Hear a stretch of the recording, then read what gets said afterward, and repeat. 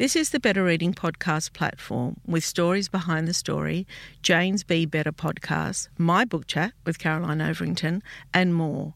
Looking for a particular podcast? Remember, you can always skip to it.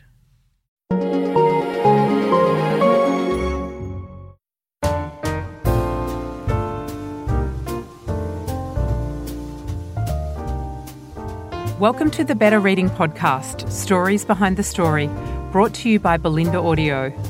Listen to Belinda audiobooks, anywhere, everywhere. Hi, this is Cheryl Arkle from the Better Reading Podcast, Stories Behind the Story. We talk to authors about how they came to tell us their story. Sean Wilson, welcome to Better Reading. Thanks for having me, Cheryl. Yeah, no, I'm excited about this conversation for lots of reasons, but one, because we met recently in Melbourne. Yeah, that was lovely. What a great night that was in Carlton for dinner. It was magical. Yeah, it was really fun. Do you know, when we organised that dinner, and for all the listeners, Jane and I were in Melbourne and we thought, oh, what the heck, let's have dinner with a few authors. And we thought maybe if we invited 20, maybe 10 would show up. That's what we thought. Well, we invited 20 and I think 21 showed up. Yeah. If you invite people out for a nice dinner in Melbourne, they're going to turn up. That's what we do. Yeah. Yeah, and it was a great night.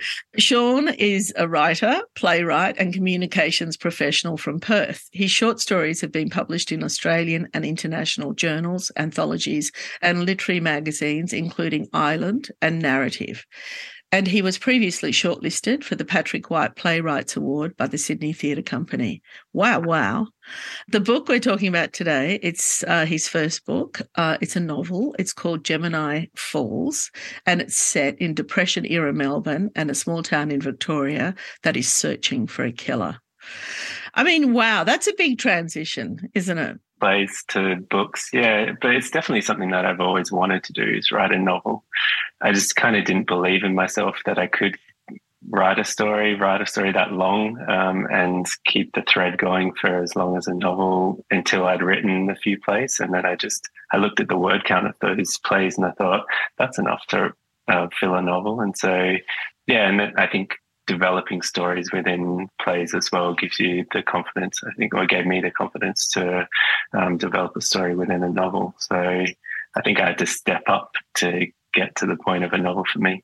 Do you know, that's a really interesting subject, because only recently I was talking to a literary publisher, a friend of mine, and we were talking about, she's got an author who's going to deliver next year. And she said something about, like, I think it's only 30,000 words or 40,000 words. And I said, wow, is that a novella now? And like, is that, well, how do we classify that? And she said, you know, there is a conversation that a lot of fiction is getting shorter. Yeah, I've noticed that too. And I think maybe if I can just hypothesize, it's because our attention spans are maybe getting shorter, or just generally because of the influence of the internet and the short kind of grab and scroll media. Maybe we're just naturally moving towards shorter pieces in everything. Yeah, maybe. Yeah. Although I've always loved short stories. I mean, once I read my first Raymond Carver, that was it. Oh, Raymond Carver. Yeah, he's one of my favourites. I think I've read everything he ever wrote. He's just same. He's lovely. Yeah. And then when I read On Chesil Beach, the Ian McEwan, I thought, you don't need a lot of words. Yeah, and I think there's a place for small stories and there's a place for really long stories as well. It's nice that we're in a place where we can, I think, have a place for all of those things. And I feel like short stories are making a bit of a comeback at the moment as well, which is nice. Yeah, no, I agree. Okay, so tell me how it all started. So you grew up in Perth. Let's start there. Yeah, I grew up in Perth, sort of on the outer suburbs of Perth. My parents say when they bought the house, it was right on the edge of town and there were kangaroos hopping down the street. It was that far out of town. But you probably know Perth is quite an urban sprawl now, so it's definitely not the edge of town now. But growing up, it very much felt like we were on the edge of the city. And I think that gives you a sense of wanting to explore a little bit. I think when you kind of on the edge of the bush, and you've got not a lot around. Culturally, there wasn't a lot around. There was open space, and there was sport, and there were places to explore, but there wasn't, like I couldn't just go down the street and go to a museum or go see a play or something. And so I think you needed to make your own fun as a kid in that kind of environment. So although I wasn't writing stories as a kid per se, I was very much involved in my imagination a lot with myself and my friends. So, and were you a reader? Yeah, I was. I mean, I read the usual kind of things that you would give a boy at that time, like Robert Louis Stevenson, Treasure Island. I really got into choose your own adventure novels. And maybe that's a little bit because I very early on, like a lot of people, wanted to decide where the story was going. And so as a writer, you're very much in control of the story, and you can tell where you tell the characters where to go. And so those stories, I can remember sitting on my bed and sort of having my fingers in between the pages of the different narrative options and kind of flicking backwards and forwards and seeing what would happen if different choices were made by characters. So that, to me, when I look back, is very early on me thinking about narrative and how it progresses and how character choices make changes in the drive of the narrative. It really is interesting, because I was a bookseller, I think, back then, and I was selling those books, and I was selling them to mothers and carers of young boys mainly that were buying them. Even though they weren't packaged as gender specific, the attraction was more that young boys wanted to read them, which is always great because they're usually the reluctant readers. But I often used to wonder about that, like, is it because back then was girls, we just accepted the story, and boys wanted to make up their own? Maybe. Yeah. I guess in that period, perhaps people were raising boys to be a bit more independent in their choices, even down to things like narrative. And unfortunately, that was the market for those kinds of stories. Very popular books. Then you off to high school, and what did you think you were going to be when you grew up? I really wanted to be a pilot when I was a kid, and I was really into it, down to the point of joined the Air Force cadets, and I took flying lessons when I was a kid, and went up in gliders and all sorts of things. I was really obsessed with it, and then at a certain point, it just sort of faded for me. Why? And now I really don't know why. Just the attraction, I suppose, just at a certain point, I couldn't take the next step into becoming a pilot. It's a very difficult profession. There's a lot of training, obviously, and a lot you need to know. And I'd started that as a very young boy, and then maybe got a little bit lazy with it, and then just couldn't kind of keep up with it, and then decided to, it wasn't for me. And now I really don't like flying. I've been up as a kid in the kinds of planes where you can just wind down the window yourself, and they're in those little Cessnas, and done, loops and stalls and all these aerobatics in these tiny planes. And now I'm a little bit afraid of flying. I don't really know what happened to me, but I did a complete 180 on that. So that was my big passion when I was a kid. And then I suppose from then on, I was kind of searching for another passion until I read some stories that really kind of appealed to me and reached me. And then I decided, this is something I'm interested in, and I want to learn how this is done. How to write? Yeah, how to write, yeah. Yeah. So what did you study at university? I took a business degree at uni. I mean... Pilot business degree. I know. And you ended up in the arts. I think I was just really searching and kind of lost in those teenage years of not really understanding what was available. And very much, I was interested in story and interested in reading, but I never really considered being a writer as a profession. Where I grew up, there weren't any people who were writers. There weren't any artists where I grew up. It was kind of working class tradespeople, as people who had 9-to-5 jobs. There weren't any artists. There wasn't that kind of community. There was, the nearest cultural point was the local library, which was great, but there weren't any writers hanging out in the outer suburban libraries of Perth. So it just was not something that I ever considered. And, my dad was in business. He there were other people around me who were in business. It just seemed like you go and do a business degree, you get an office job. That's kind of, that was and you earn a bit of money, right? Yeah, and you earn a bit of money. It was university really, to me, where the school that I went to, which was a state school, was kind of pitched as this is a way to get a good job. It wasn't, this is a way to learn about the world and about people and about art. It was, no, this is where you go to get a good job. So when did the penny drop for you in terms of art? Yeah, it was late teens, I suppose, when honestly it was writers like Jack Kerouac and those kinds of beat writers, and I got a little bit interested in the romanticism of inner city life, that bohemian kind of lifestyle. I think I was, at that point in my life in the late teens, male who grew up in the outer suburbs and where the culture was really barbecues and football. I was searching for something else, and that's what I kind of latched onto. I don't think I would search for that kind of story now, but that was sort of my stepping stone. And then, find out about other works, George Orwell, those kinds of writers, and started to work my way through literature that I started to really develop a strong appreciation of it. And then I don't know what it was that made me decide this is something I want to try. I guess you just get a compulsion and you either follow it or you don't. And I did. So when did you move into the city and when did you move to Melbourne? I first moved out of home. I think I was probably 19 and then moved into inner city Perth, which was a step towards that direction I think that I was heading. And then I was 23, 24 when I moved to Melbourne. Why Melbourne?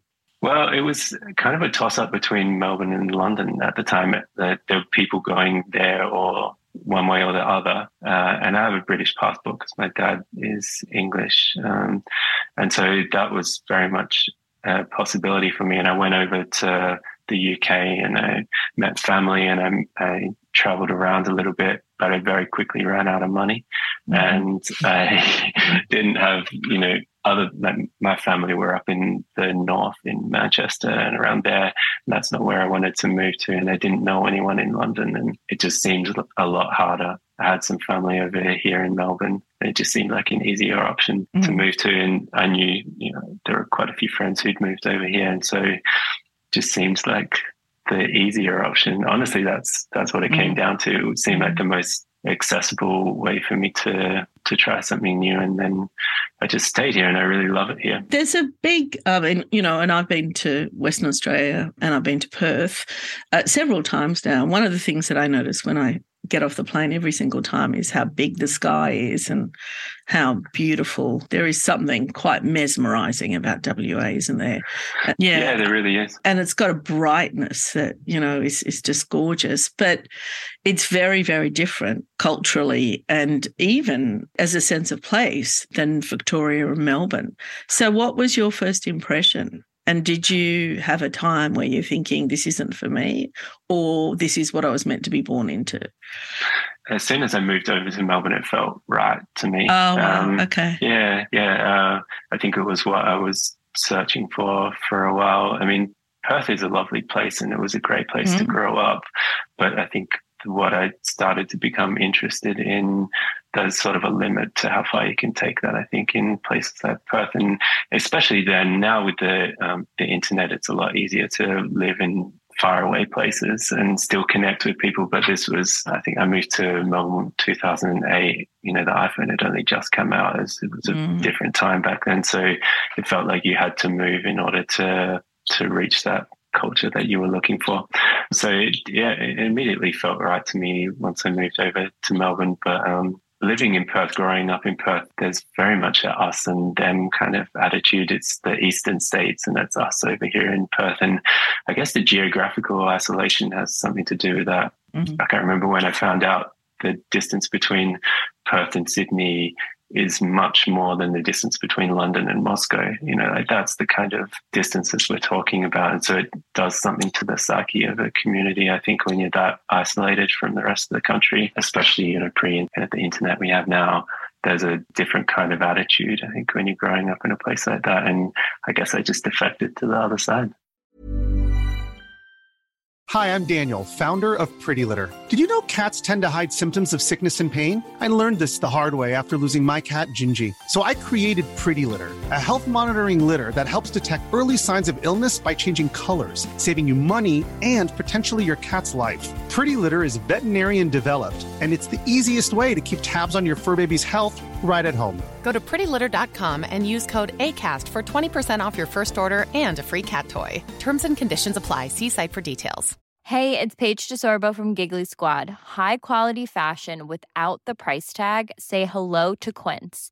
I'm snagging high-end essentials like cozy cashmere sweaters, sleek leather jackets, fine jewelry, and so much more. With Quince being 50 to 80% less than similar brands.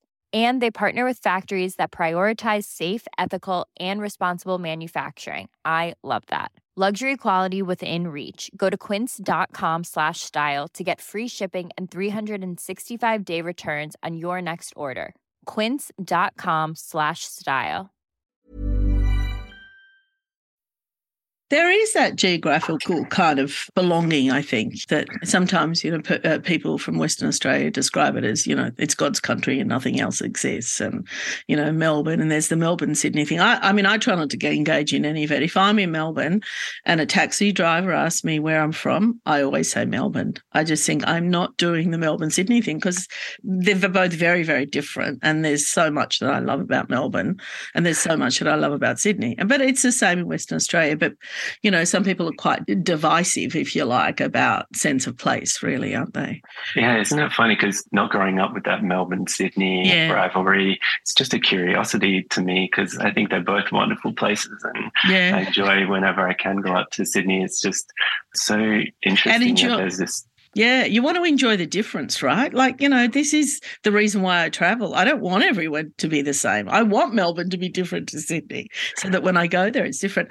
I was at a party in Melbourne, this is many years ago, and there was lots of people and there was people were drinking and some guy pulls out this cocktail server, it was like a coffee table, but it had compartments, where you put your drinks and your glasses and whatever. Oh. And he said to me, oh gosh, well, you'd like it. It's very, very Sydney. I thought, well, I've never seen it's not my Sydney. I think it's great and it looks really practical, but I don't think I've ever seen anyone. And then I thought, wow, even a piece of furniture is Sydney, Melbourne. It was very strange. How we think we can sum up a city in a couple of words. There are so many different Sydneys. There are so many different That's Melbournes. Right. Even every single suburb is different. The people, there are different people within each suburb, and even inside people are very different, and one day to the next. So I think we have this compulsion to sum up things and people and places, but we just really can't, and we think we can. Do you know, I really notice this in literature when I'm reading. If an author is Australian and if they're from Sydney, I can even pick in the story whether they're from Western Sydney or whether they're on the coast. Yeah. That's how different those two places are. Yeah. And they're only within a couple of kilometres of each other. Yeah, and there's you probably know in Melbourne there's this divide between north and south as well, and even within those areas there's divides, amongst different suburbs within those areas. So, you really can't sum up Sydney in just, a cocktail book. That's right. A piece of furniture. Okay, so you've done all of this. And when is it, and I always think this is quite interesting, when is it that a writer becomes a writer? I don't know if I know the answer to that. And I think I try and avoid thinking about that too deeply because I don't want to fall in the trap of thinking of myself as a writer first and foremost, because I want to think of myself as someone who writes rather than as a writer, because I think those are two very different ideas, the act of doing the writing and the persona of being a writer. Okay, so when you're filling out your passport card, your entry into Australia, what do you write on that? Yeah, I don't know. I haven't left Australia in a while, so I might have to think about it next time. I'm going to come back to you on that one. Yeah. Okay. I don't know if you know what I mean. I do. There's there's a tendency, I think, to attach a lot of prestige to that word, which I find a little uncomfortable, because it's very much, it's just like a craft, and it's something that you try and work on and get better at. And especially with books, so much of the work is done by the reader as well. Once they receive the work, they do a lot of the construction of the narrative in their mind. So, yeah, just attaching all the prestige onto the writer and thinking of myself as a writer, I'm a little bit reluctant when it comes to that. Do you know, that's so interesting. I was just chatting with my colleague who you've met, Jane, who, you know, is wonderful. And we were talking about titles, because young people tend to get obsessed with them. They want to, you know, they start work and they want the business card already in there. And we're just like, oh, we don't know what to call them because we haven't called ourselves anything. So that's happening at the moment for us. And I said to Jane, maybe we should call each other something. And she's like, well, I don't want to be called anything. And I was like, isn't that interesting, where some people need that structure? They need to be called general manager, or they need to be called director, or, you know, or writer, or whatever. Or like me, I've never called myself anything, which confuses people, I think. Yeah, it does make it easier for other people, I think, if you can sum yourself up in one word, but I don't like it personally. And like you, some people, I think, attach a lot of their selfhood to whatever word they decide on, whatever title, but I try and avoid that. Yeah, same. So what then took you from being a playwright to writing long form? Was it that you had the idea, or was it that you had the urge to write a novel and you had to come up with something?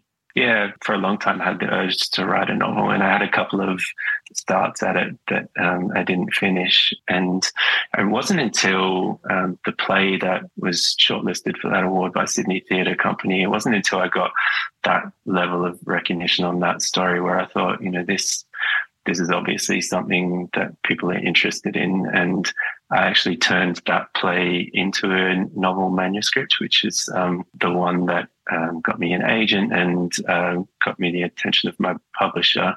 While that was sort of being, I was working on it with my agent, I started the manuscript that became Gemini Falls, because I thought, you know, let's just keep up the momentum. I've written one novel-length manuscript. I want to be able to do it again, and so I just jumped right in. I had the story for Gemini Falls while I was working on the other manuscript, and I thought I'll just go right in and write another one. So, and we decided that was the one to put out first. So I very quickly, for building up and up and up to it, I very quickly wrote 2 novel manuscripts back to back. Yeah. So it is set in the 1930s. Did you, doing research, I guess, for it, was that a new skill for you, or was that something that you've been doing as part of your work?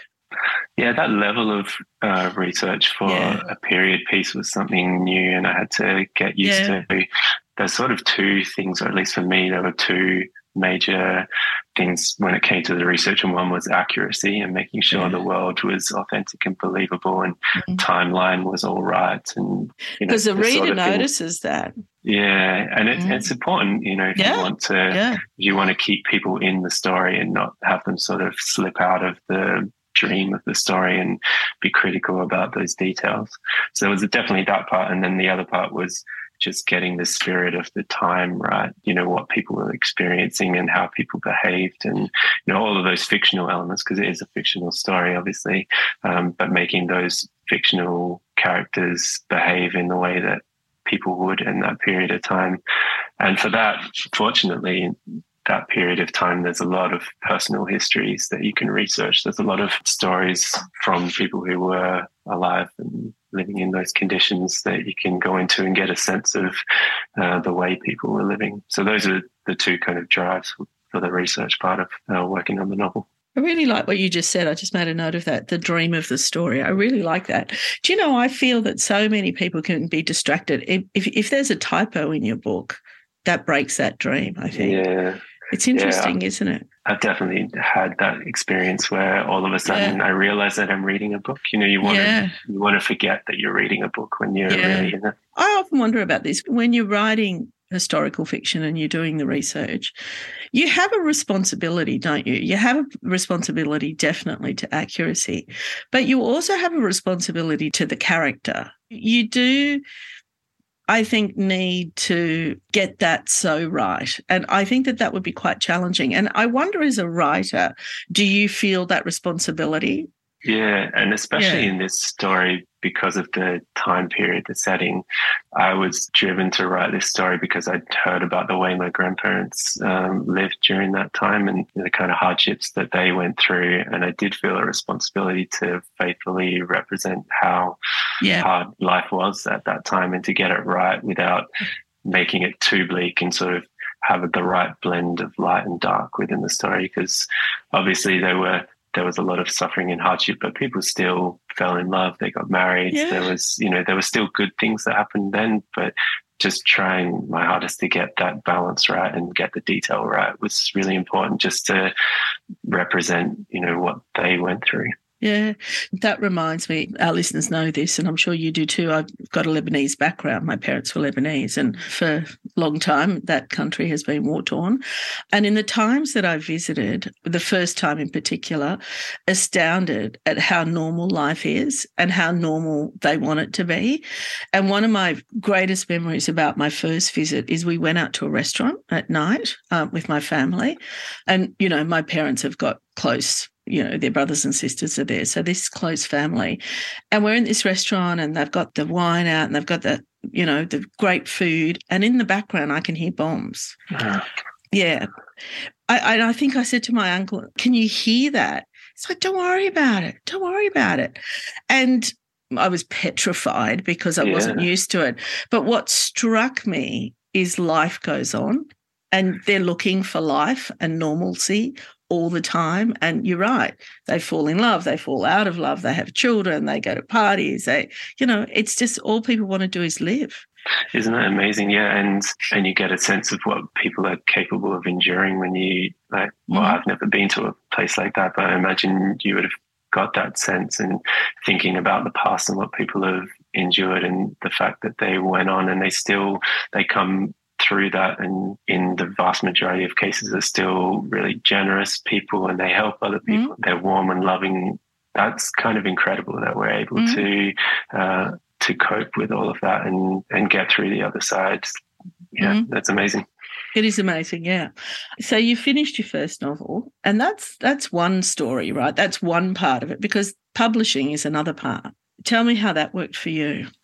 Yeah, that was very much an eye-opener for me, going through the editing process. I guess I knew to expect that it would be hard, but once you're in there and you get, your copy edits back and there's 4,000 revisions to go through, that's something that only you can look at, and it's on you to go through that and to try and make the right decision. So, yeah, that was an interesting process, and I learned a lot very quickly. I had a great structural editor, Martin Hughes, is the publisher of the firm, and then my copy editor, Ruby, was wonderful. And so I learned a great deal from them in that process, and I think that's really helped me and will help me going forward in my writing, from the the macro level of how to keep the reader's attention going through the story, and then down to the sentence level as well. So while it was very hard, and it's very hard to do when you're juggling a full-time job as well, it's still a great experience to go through. Well, it is. And I've often, heard conversations where, I don't think it needs editing, no editing. And I always shake my head, because I feel that it's the privilege of having all these people trying to make your book better. That's all it's about, isn't it? Yeah. Yeah. And you have a team of people. Succeed.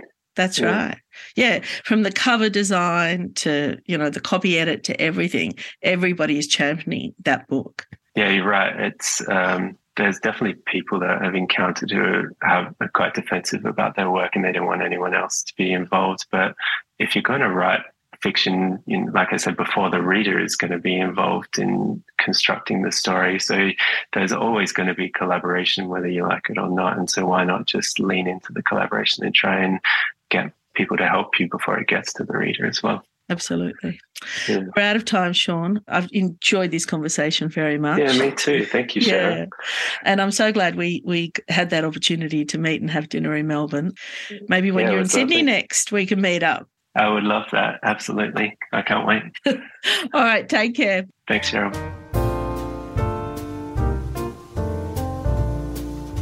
If you'd like more information about Better Reading, follow us on Facebook or visit betterreading.com.au. This podcast is proudly sponsored by Belinda Audio. Belinda audiobooks are available on CD and MP3 from online booksellers and bookshops everywhere, or you can download from Audible, Google Play or the iBook Store. We've also created our own app called BorrowBox that's available from both the App Store and Google Play. All you need to do to get it working is to download the app, join your local public library, and you'll gain access to the world's best collection of ebooks and e-audiobooks available for you to loan on your phone or your personal device. Belinda, we're here to enable you to escape, imagine, grow, and be inspired through the power of storytelling. Belinda Audiobooks. Anywhere, everywhere.